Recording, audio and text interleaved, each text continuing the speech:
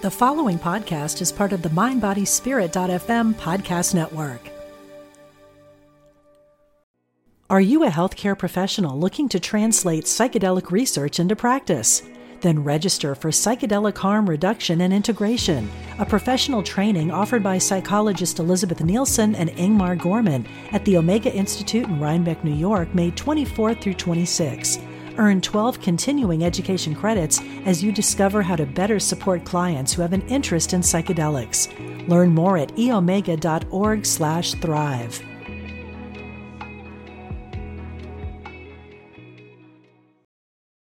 This episode is brought to you by Visit Williamsburg. In Williamsburg, Virginia, there's never too much of a good thing. Whether you're a foodie, a golfer, a history buff, a shopaholic, an outdoor enthusiast, or a thrill seeker, you'll find what you came for here and more. So ask yourself, what is it you want? Discover Williamsburg and plan your trip at visitwilliamsburg.com. Welcome to Dynamic Healing, with two experts in chronic pain, David Hanscom and Les Aria. This podcast will show you how to unlock your body's ability to heal. Just breathe and learn how to rewire your brain and break free from chronic pain.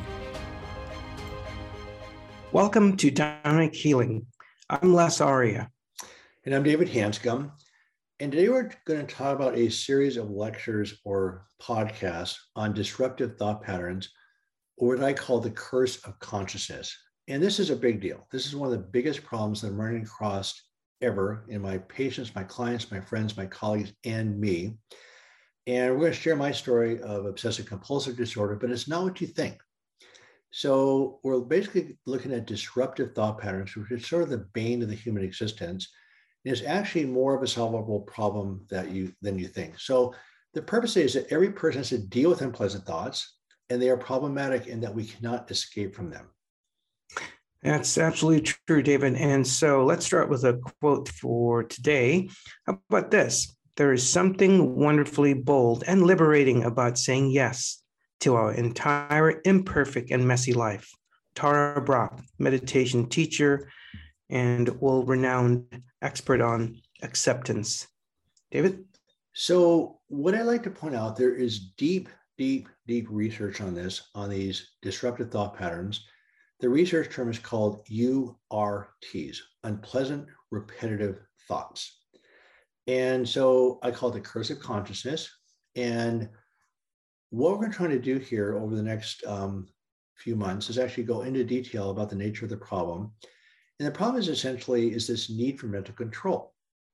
So that's why we put this quote up about Tara Brach, that there's something bold and liberating about saying yes to our imperfect and messy life. What Dr. Aria has taught me is that one of the basic core solutions to the need for mental control is developing, you call it psychological flexibility. Is that the term, Les? Yep, that's it. And what do you mean by that?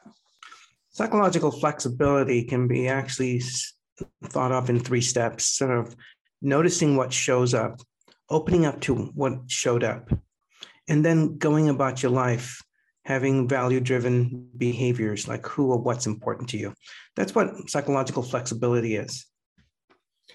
So the nature of the problem is this, and this is pointed out in a very famous essay that we'll put into the show notes called The Seed of Our Undoing.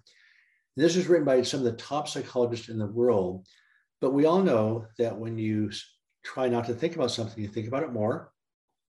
And the problem is you think about it a lot more. There's a huge trampoline effect. You've all heard about the thing, don't think about pink elephants or pink monkeys or white bears. And so what happens is you suppress thoughts, they become stronger.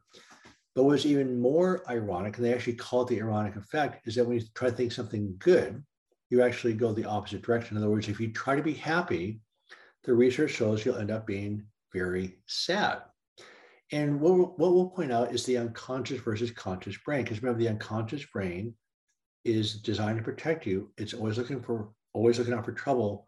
And it's so powerful that the unconscious brain always wins. So the nature of the problem is that we have thoughts, we have human consciousness, we have language, we cannot escape it. And it turns out that thoughts are as much of a threat to our body unpleasant thoughts are as much of a threat to our body as a physical threat. So my cat has a physical threat, or your dog has a physical threat. He or she deals with it and moves on.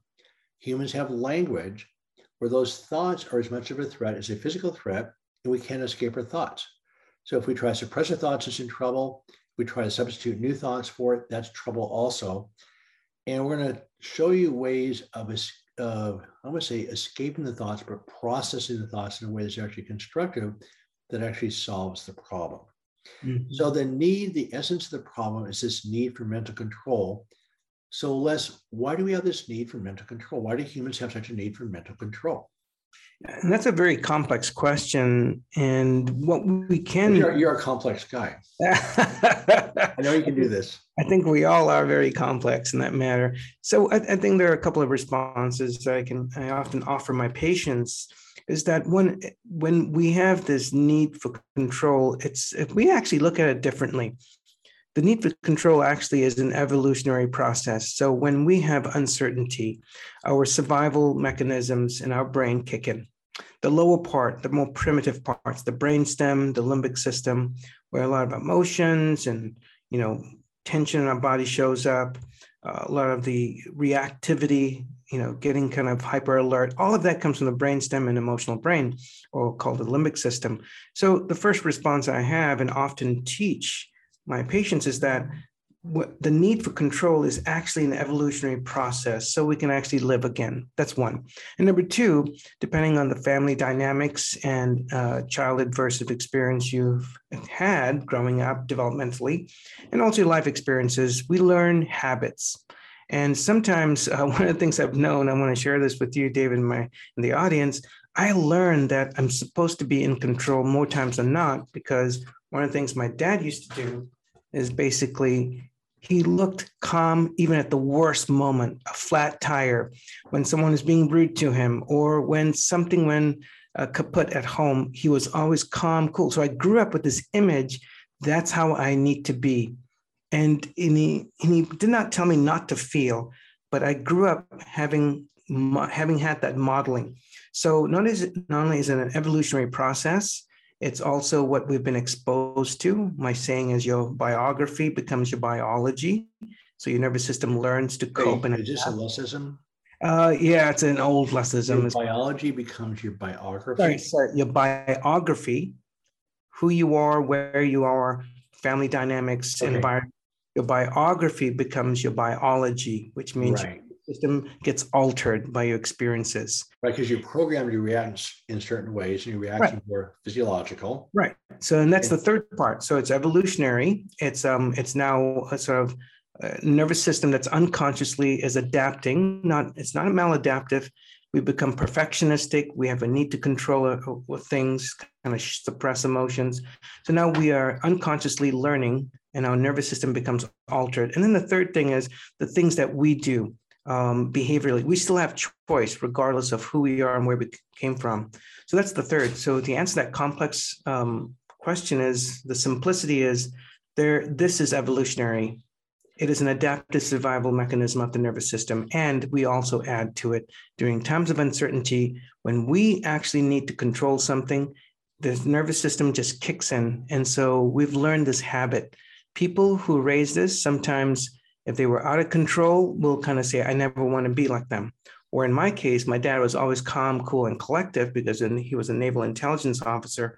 So I said, I need to be like him, but realized that I was feeling worse on the inside, trying to suppress my emotions.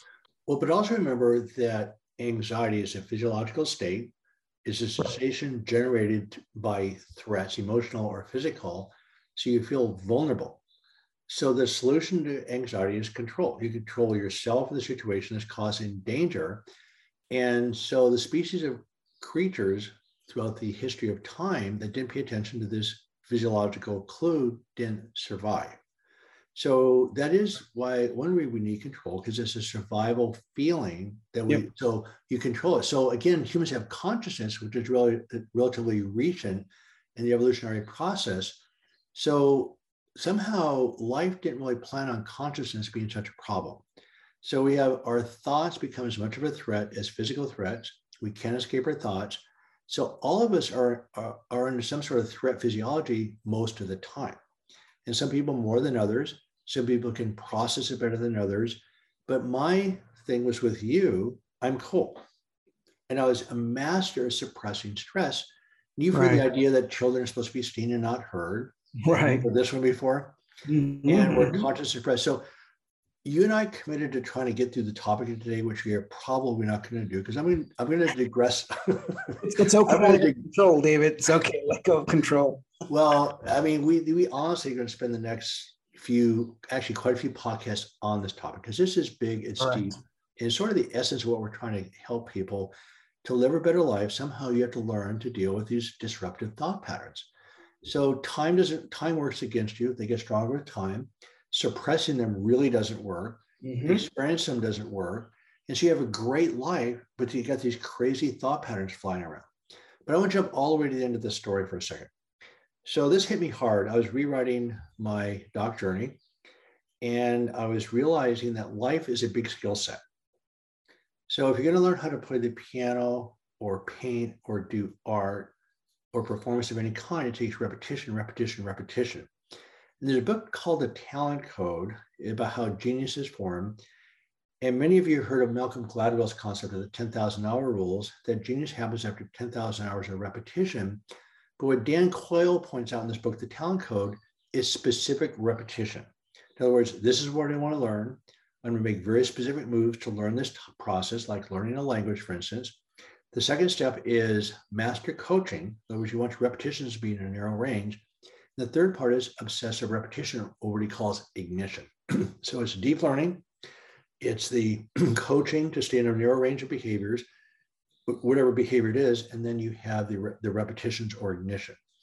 So he points out that repetition of specific practices actually increases your learning by 500 to 600%, whereas this random repetitions actually decreases your learning by 15 to 20%. So in chronic pain, we're obviously looking for solutions. Same thing with these disruptive thought patterns. We think the mental pain, by the way, is a bigger problem than the physical pain. But let's talk about chronic pain for a second. So we jumped to solution to solution to solution, and that actually decreases your learning. So what we have found out is that if you decide you want to get better, the key to solving chronic pain is to learning your life as a skill, to give you tools to live life more skillfully so you spend less time in threat physiology or fight or flight. So there's two parts to it. Is you learn how to process your stresses efficiently, which there's lots of ways of doing that. And then you move into a better life. Those are separate issues. They're both critical. You can't move into the better life until you solve the problems on the other side. This happens every day. But what hit me hard while I was rewriting this part of the process, actually looking at the talent code again, is that every animal is designed to survive, including humans. And so we get really good at surviving, but they're dysfunctional survival skills. We get really good at learning dysfunctional survival skills, suppressing, avoidance, catastrophizing, bullying, power, whatever it takes to survive, we will, both physically and emotionally. So that's part of it. So you get really good about learning dysfunctional coping skills, number one. Second of all, maybe you are the exception. You probably are. Dr. R is a very exceptional person here. He's my guru, by the way. Just saying. But here's the deal. Where in my life was I ever taught how to live and nurture a good life? Good point. Especially when I wasn't nurtured as a kid. So I was not nurtured. My father worked 100 hours a week. My mother was just flat out a rageaholic, abusive. And so I had friends, but remember, you go to school, it's competitive. So I wasn't really, so the essence of living a good life is feeling safe. Where was I taught safety skills? Now, Dr. Arya, that's my life. And I do know for lots of people in chronic pain, that is their life, a tough background, chaotic, lots of stress, lots of survival reactions. Mm-hmm. It really hit me hard. We're really expert and geniuses at dysfunctional coping skills. Wow. I that's a pretty cool way, the way you put it. And this is one of the things that I've been doing, teaching folks, including my patients, is that I really don't look at it as a bad thing. It's an adaptive quality. When you have a panic attack, when you have muscle tension, when you have chronic pain, you have a trauma flashback, when you have, it's your nervous system, your brain and body, just trying to keep you safe. You're right, David. 9 out of 10 of us, maybe that's too high of a number, but the majority of us basically have never been taught to feel safe with our thoughts and emotions and our sensations in our body. And so we grow up not learning how to soothe ourselves. What we are taught is basically suck it up or tuck it away. And but the problem with that is when we actually grow up and we have life pressures added to it, it's almost like the past shows up in the present and we can't seem to escape from our thoughts. And it just seems to, I think you said it earlier on in this podcast, where it's almost like it becomes amplified. I'm paraphrasing you. So whatever we ignore just gets paradoxically worse.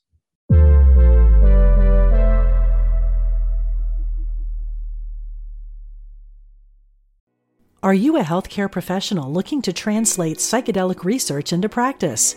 Then register for Psychedelic Harm Reduction and Integration, a professional training offered by psychologist Elizabeth Nielsen and Ingmar Gorman at the Omega Institute in Rhinebeck, New York, May 24th through 26. Earn 12 continuing education credits as you discover how to better support clients who have an interest in psychedelics. Learn more at eomega.org/thrive.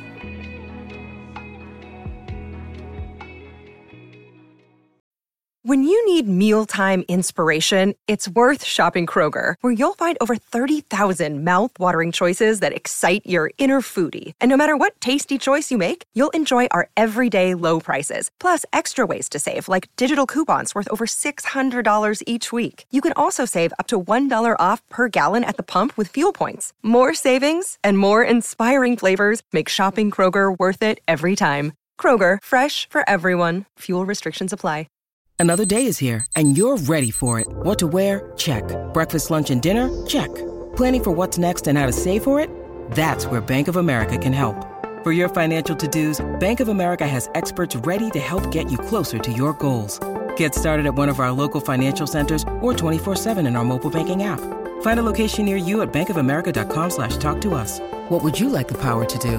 Mobile banking requires downloading the app and is only available for select devices. Message and data rates may apply. Bank of America N.A., member FDIC. So do you mind, can I disagree with my guru here? Sure, of course. So I think we're correct that we're not really taught to nurture cells, but remember, life in general for every living creature is survival. So we get higher grades, we have better jobs, we put food on our table, we compete for resources. So we are excellent at surviving. Yes. We know how to survive, but remember we have language, I call it the curse of consciousness, that sort of, so we're good at surviving, but we're not good at thriving. Yeah. So I say we say a panic attack is useful. It isn't, because that's, okay, so you and I know that we learn how to deal with anxieties, anger is part of our life. It's necessary. They are a gift, but how we process them is the key. So a panic attack is a dysfunctional survival skill. You have these racing thoughts in your head that we suppress, or we act out on them. Those are dysfunctional coping skills. So what I have learned, which is a miracle to me, and we'll go into this maybe in one episode on my own story with obsessive compulsive disorder, is that you have these racing thoughts, you're surviving. Find ways to distract yourself for a day or two, or even a year or two. So when I hit 15 years old, from ages 15 to 37, I had a great time. I was going 1,000 miles an hour, going to medical school, new practice, new adventures, all sorts of stuff. And then I hit the wall with a panic attack at age 37, and I got freaking sick. So I was good at suppressing. My mantra was bring it on. That's how I actually dealt with stress, was, I can take on an infinite amount of stress. And I keep telling my wife, and she maybe will start believing me here shortly, is that it's not normal to become a spine surgeon. I think that's, I know a few people that, I'm not saying every spine surgeon is abnormal, but for me personally, it was this obsessive drive to do the next thing. Really running from my past actually drove me to, quote, be successful. But I was a master at suppressing adversity. I was really good at this. But in the meantime, I was having ringing in my ears, burning in my feet, skin rashes, back pain, neck pain, all sorts of stuff. But I didn't connect the two. I didn't realize that suppressed thoughts and emotions were creating physiological changes in my body. They were creating physical symptoms. So I want to get a little bit through our talk today, because we're certainly not going to get through this today, but we'll just go a little bit farther, and then we're going to keep this process going. So I just want to talk about the dynamic healing model. So remember, you have your input or your stresses, you have your coping skills or your nervous system, then the output, your body's physiology. So when your stresses or input exceed your coping skills, you go into fight or flight. So when you're in fight or flight, your heart races, you feel agitated, you're hyper alert, and that's fine. It's a survival reaction. But when it's sustained, it just breaks your body down. So I was in sustained fight or flight for years. Right. So what happens is that in dynamic healing, the whole goal is to minimize your time in fight or flight and to maximize your time in safety. So what I've learned with what we're teaching is that we're teaching you how to live your life as an athletic or musical or art form. In other words, okay, here's my life. I have adversity to deal with. I'm going to get really good at processing the adversity. So I minimize my time in fight or flight there. I increase the resiliency of my nervous system. So it takes more stress to put me in fight or flight. So again, less time in that physiology. Yep. I learn how to process input differently. So the input we're going to talk about now is the thoughts. Yep. You can't escape our thoughts. Every one of us has a problem with unrelenting, it's called URTs, unpleasant repetitive thoughts. And it's worse in people that are well-intentioned. Why is that?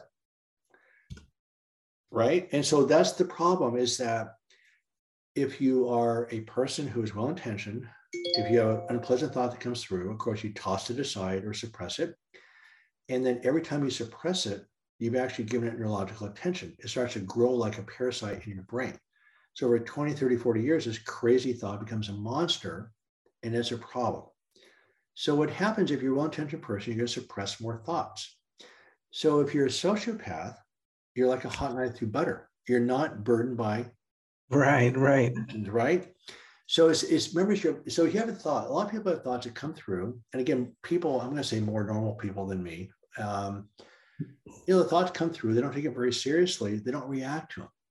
So remember, when you react to the thought positively or negatively, you've given it neurological attention.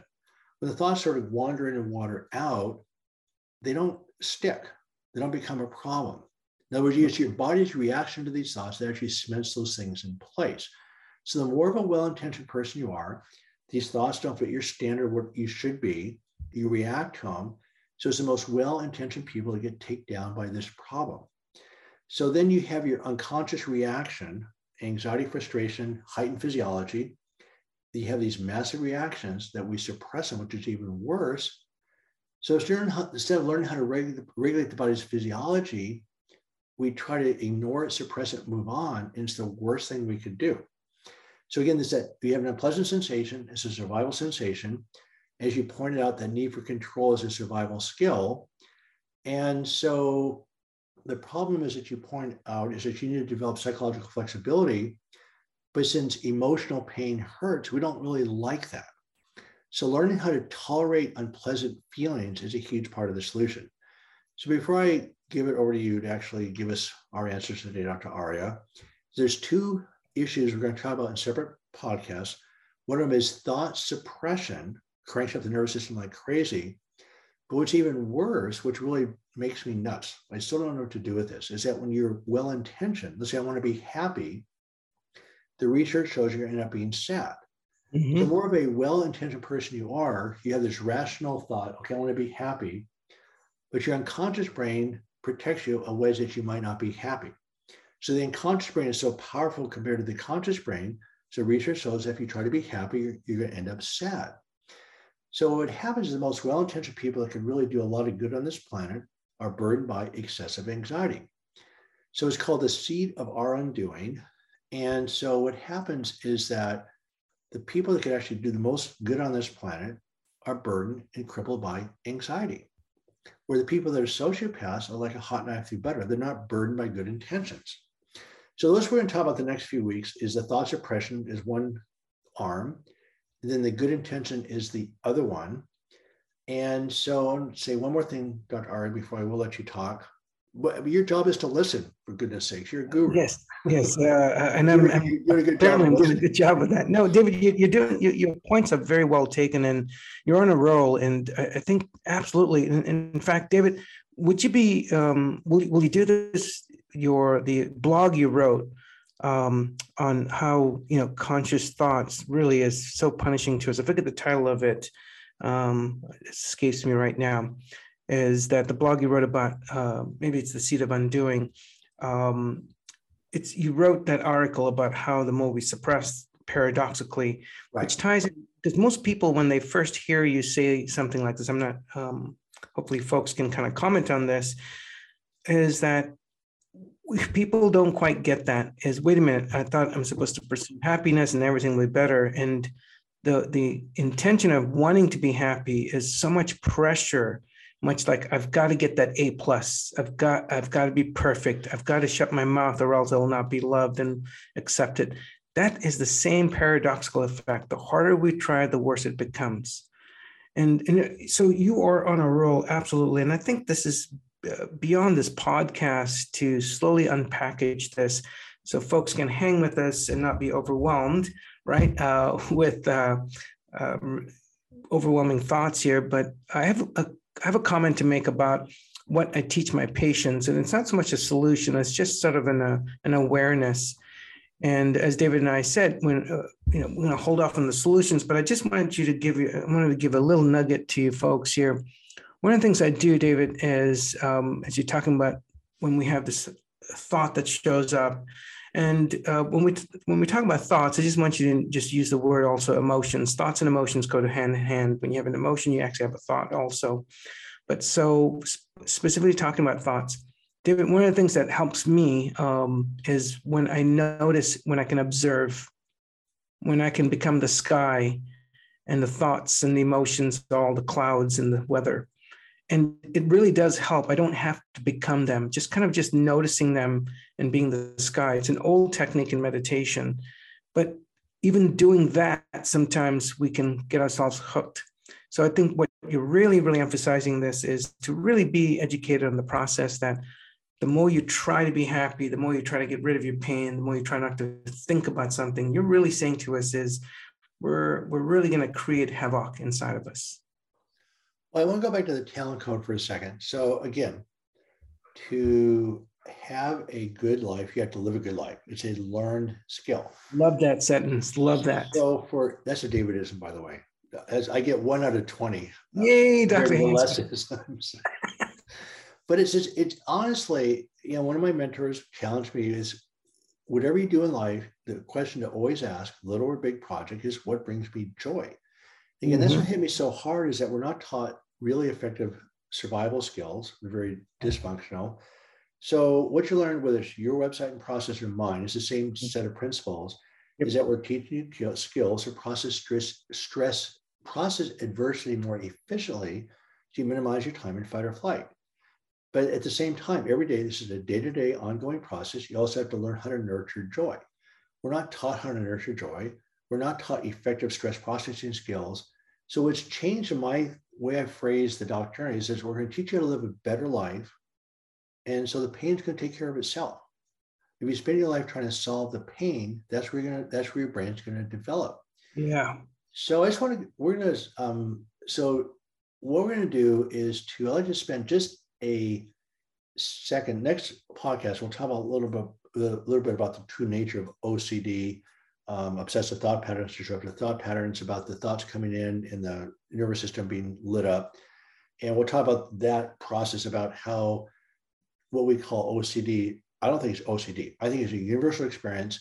There are some extreme examples of trauma that do into a different planet. And by the way, I was not too far off of those. I mean, I know trauma really well. And there's some types of trauma, I thank God I didn't experience, but trauma is trauma. Whether it's emotional, physical, sexual neglect, it has a pretty big impact on the nervous system. So I just wanted to clarify, can I give you the orthopedic definition of emotions? Love it. I'm afraid, but go ahead. Okay. Well, you have to listen. I mean, you're the psychologist. I know. You have to listen to me. You don't have to agree, but you still have to nod your head. Go ahead, David. But I mean, this came from our friend D.R. Clausen, and we've been talking about this for a long time, because I always said, well, thoughts and emotions in my mind were always sort of confusing. So thoughts, unpleasant thoughts, are the threat. They're objective. Whether you experience the thoughts, they're unpleasant. If you suppress the thoughts, it's a problem. And then your emotions are what you feel. In other words, you're feeling your body's physiology. And so when you're in fight or flight, you feel agitated, anxious, whatever you want to call it. Remember, anxiety is not psychological, it's physiological. So you're lying on the beach drinking a beer, you feel relaxed. So just like relaxed is a description of your physiological state, so is anxiety. So the emotions, there's a lot of words around these emotions that are pleasant or unpleasant. So that's where, for me personally, it's been very helpful to put thoughts as a form of a threat, and the emotions is what your physiology is. How does that work? How does that work for you, Dr. Arya? That's not bad. I was wow. Actually, I'm a little impressed. So I thought it was going to be something else more orthopedic-ish. Well, no, I have to give credit to DR. I mean, DR had lots. Our friend DR Clausen is really just brilliant putting things together, and he's one we just talked about this over and over again about this threat versus safety, right, and the emotions versus the thoughts. And so remember, thoughts are sensory input, just like hot or cold, sharp or dull, etc. Thoughts are sensory input that cause a reaction in your body. They're interpreted by your nervous system. And if you are thinking about your boss who's a bully or a bully at school, you don't feel relaxed. Right. No, that's really nicely done. And DR is a brilliant physician and thinker for that matter. So it sounds like, David, what we're really saying overall is we can't escape from these things, and we need to kind of really start to acquire some skill sets. But there's more to this than all of that in all the podcasts to come. Hey, David, do we have time for, I love your metaphor about popcorn. Do we have time to go over that? I think here's the deal. And we're going to talk about this, the next podcast, we're going to talk about this in some detail back and forth. But I had obsessive compulsive disorder, the true diagnosable version of it. Mm-hmm. And again, we'll talk about that in some detail in the next podcast. But basically, it's marked by dramatic, intrusive thoughts that you just can't escape. And we'll talk about this on another podcast also. I was suicidal and actually started to commit the deed because I could not escape these thoughts. Yeah. So you have these vivid, intrusive thoughts coming in all day long. And I happened to read a book written by a psychologist who had OCD himself, is that there's the thoughts are centered around four things. One of them is dirt, religion, violence, and sex. And so what happens, you get these thoughts that keep coming at you, and they're bizarre, despicable, unspeakable thoughts. And when I read this book, the first thing I thought is, I'm not alone. I mean, you feel ashamed of these things. They're crazy thoughts. So that's one of the biggest factors that hit me super hard is, guess what? This is part of the human experience. Second of all, he pointed out there's internal OCD. We think of OCD as sort of like hand washing or walking up and down stairs or repetitive actions. But it's actually internal OCD is you have thought, counter thought. So it just went on all day long. So when I was in surgery, I was so connected to the surgery, it wasn't a problem. And for a long time in clinic, it wasn't a problem. But even in clinic, I started to become barraged with these thoughts because my strategy was suppression. So I do not have OCD anymore, not even a slightest trace of it. In fact, I probably have less of these crazy thoughts than most people. And OCD is considered an unsolvable problem. You can manage it. I tried every treatment you can imagine to, quote, manage it or solve it, and it was a mess. So I've helped many people out of OCD, particularly other physicians. I've just done it off the record, of course, because I'm not a guru. I'm not Dr. Arya. I'm not a psychologist. But it's a solvable problem, but it's a physiological solution that is not psychological. And so I'm supportive of psychology. Dr. Arya has taught me a lot about somatic psychology, which is really the key here. But the two things that produce these thoughts are just visualize one of those popcorn machines in the theater, and the seeds coming in are the kernels or the thoughts. And then it has to hit the cooker and they explode. These kernels are, these popcorn kernels are now exploded. Those are the obsessive thought patterns. So what happened to me is that as I started a process called expressive writing, you don't solve the thoughts, you separate from them. So what you're doing, you're diverting the popcorn out of the cooker. They aren't even coming into the cooker. Right. Of course, some of them get through. And so it's still having a significant problem with the obsessive thought patterns or disturbing thought patterns or disruptive thoughts, whatever you want to call them.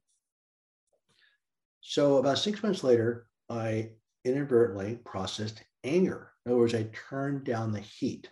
Mm-hmm. So that's when everything disappeared. My physical symptoms, the obsessive thought patterns. I mean, it was unbelievable. The ringing in my ears stopped, migraine stopped, my burning stopped, my obsessive thought patterns stopped. And I mean, it didn't stop in a day, but over 6 months, all this stuff disappeared.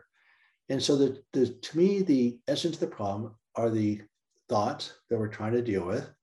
And again, there's ways of diverting the thoughts. Right. And then also when I turn down the anger or the fired up nervous system, that's when it stopped. Yeah, that's really is. We have so much to unpackage in the coming podcast, David. I think thanks. I really love that analogy because it really ties into what do we have control over, what we don't, and to let the audience know. And we'll be wrapping up here shortly, David. Is that we may not have choices on what thoughts and emotions or sensations shows up in the body, but we really do have choice in how we relate to what showed up. So absolutely, David, fantastic. Well, but Dr. Arya, we only have choices if we know what the choices are. I didn't know what to do. Correct. Whenever we get really good at dysfunctional coping skills, I mean, we're all programmed to survive. Yeah. But it doesn't mean survival skills are enjoyable or functional even.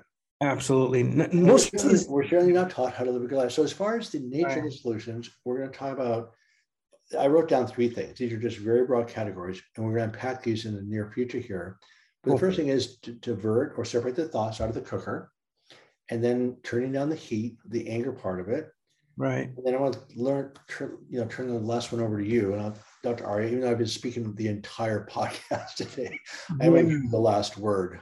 No, it's fantastic, David, because I think it's so meaningful, everything you've said here, and the audience, I'm sure, probably will be able to really identify with it. The last one besides, and there's a time and place for diverting thoughts. One of the things we really encourage you is to get some space in between your thoughts. I love what David said. It's something that most, even therapists, psychologists, physicians, allied health professionals may not really emphasize in your therapy or treatment, whether with trauma or chronic pain, is about the anger, the unexpressed emotions. And anger is a huge one. So I'm glad you brought that up, David, about turning down the heat, getting some separation from your thoughts, turning down the heat, called the anger. And then the last thing, as David said, the third point here, some in general solutions is to truly give up the need for control when something comes up. Psychological flexibility, again, let me walk you through the 3 parts of it as in general categories, is to notice what showed up, to open up to what showed up, and to go about your business. It's kind of like if you have a difficult thought, that's when you basically you notice the thought, you open up to it, where it shows up in the body. And it's kind of like you write that thought on a paper, you put it in your pocket, and you go about your life, re-engaging with what you're doing and things that are meaningful. David? I may not give you the last word here. So that's what you've taught me about the psychological flexibility term. Sure. I'm just going to tell you a quick story of a person on our Dr. Ernie Roundtable who came to me about 1.5 years ago. He had chronic neck pain. He also had a daughter that was really ill. Mm-hmm. And so she's homeless and lots of stress going on. He was obsessed with the idea that the surgeons were missing something. And we struggled back and forth and lots of control issues, all sorts of stuff. Right. So he disappeared for about 6 months. He showed up last week. His neck pain's gone. His back pain is gone. He's relaxed. He wants to work on his marriage. He let go of helping his daughter, who he couldn't help anyway. And he basically, as he gave up this need for control, it was a miracle. He was so blown away with how he healed. It was unbelievable. And every time this happens, by the way, I think of the same thing. We know that it works. Again, it's a learned skill, how to process stress, how to nurture a good life. And so he broke through. And it's always around anger. So always about letting go.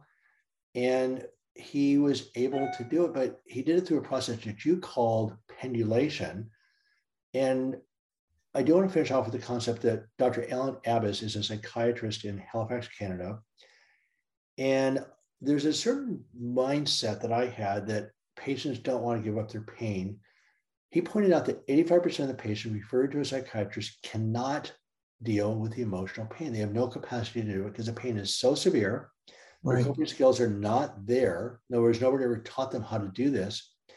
That he has a wonderful process, just one little step at a time, helping people feel safe, feel safe, feel safe. And this is what you do, which I've also learned, is that learning to feel safe is a learned skill, learned acquired skill. So you're not going to solve any of this until you learn the skills of how to feel safe. Now you the last word.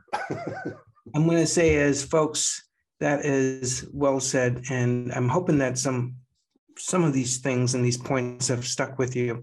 As you follow us on the journey in the coming podcast, we will unpackage this step by step. So absolutely, I want to wish everyone an awesome day. And David, well said. I think this is a very important podcast.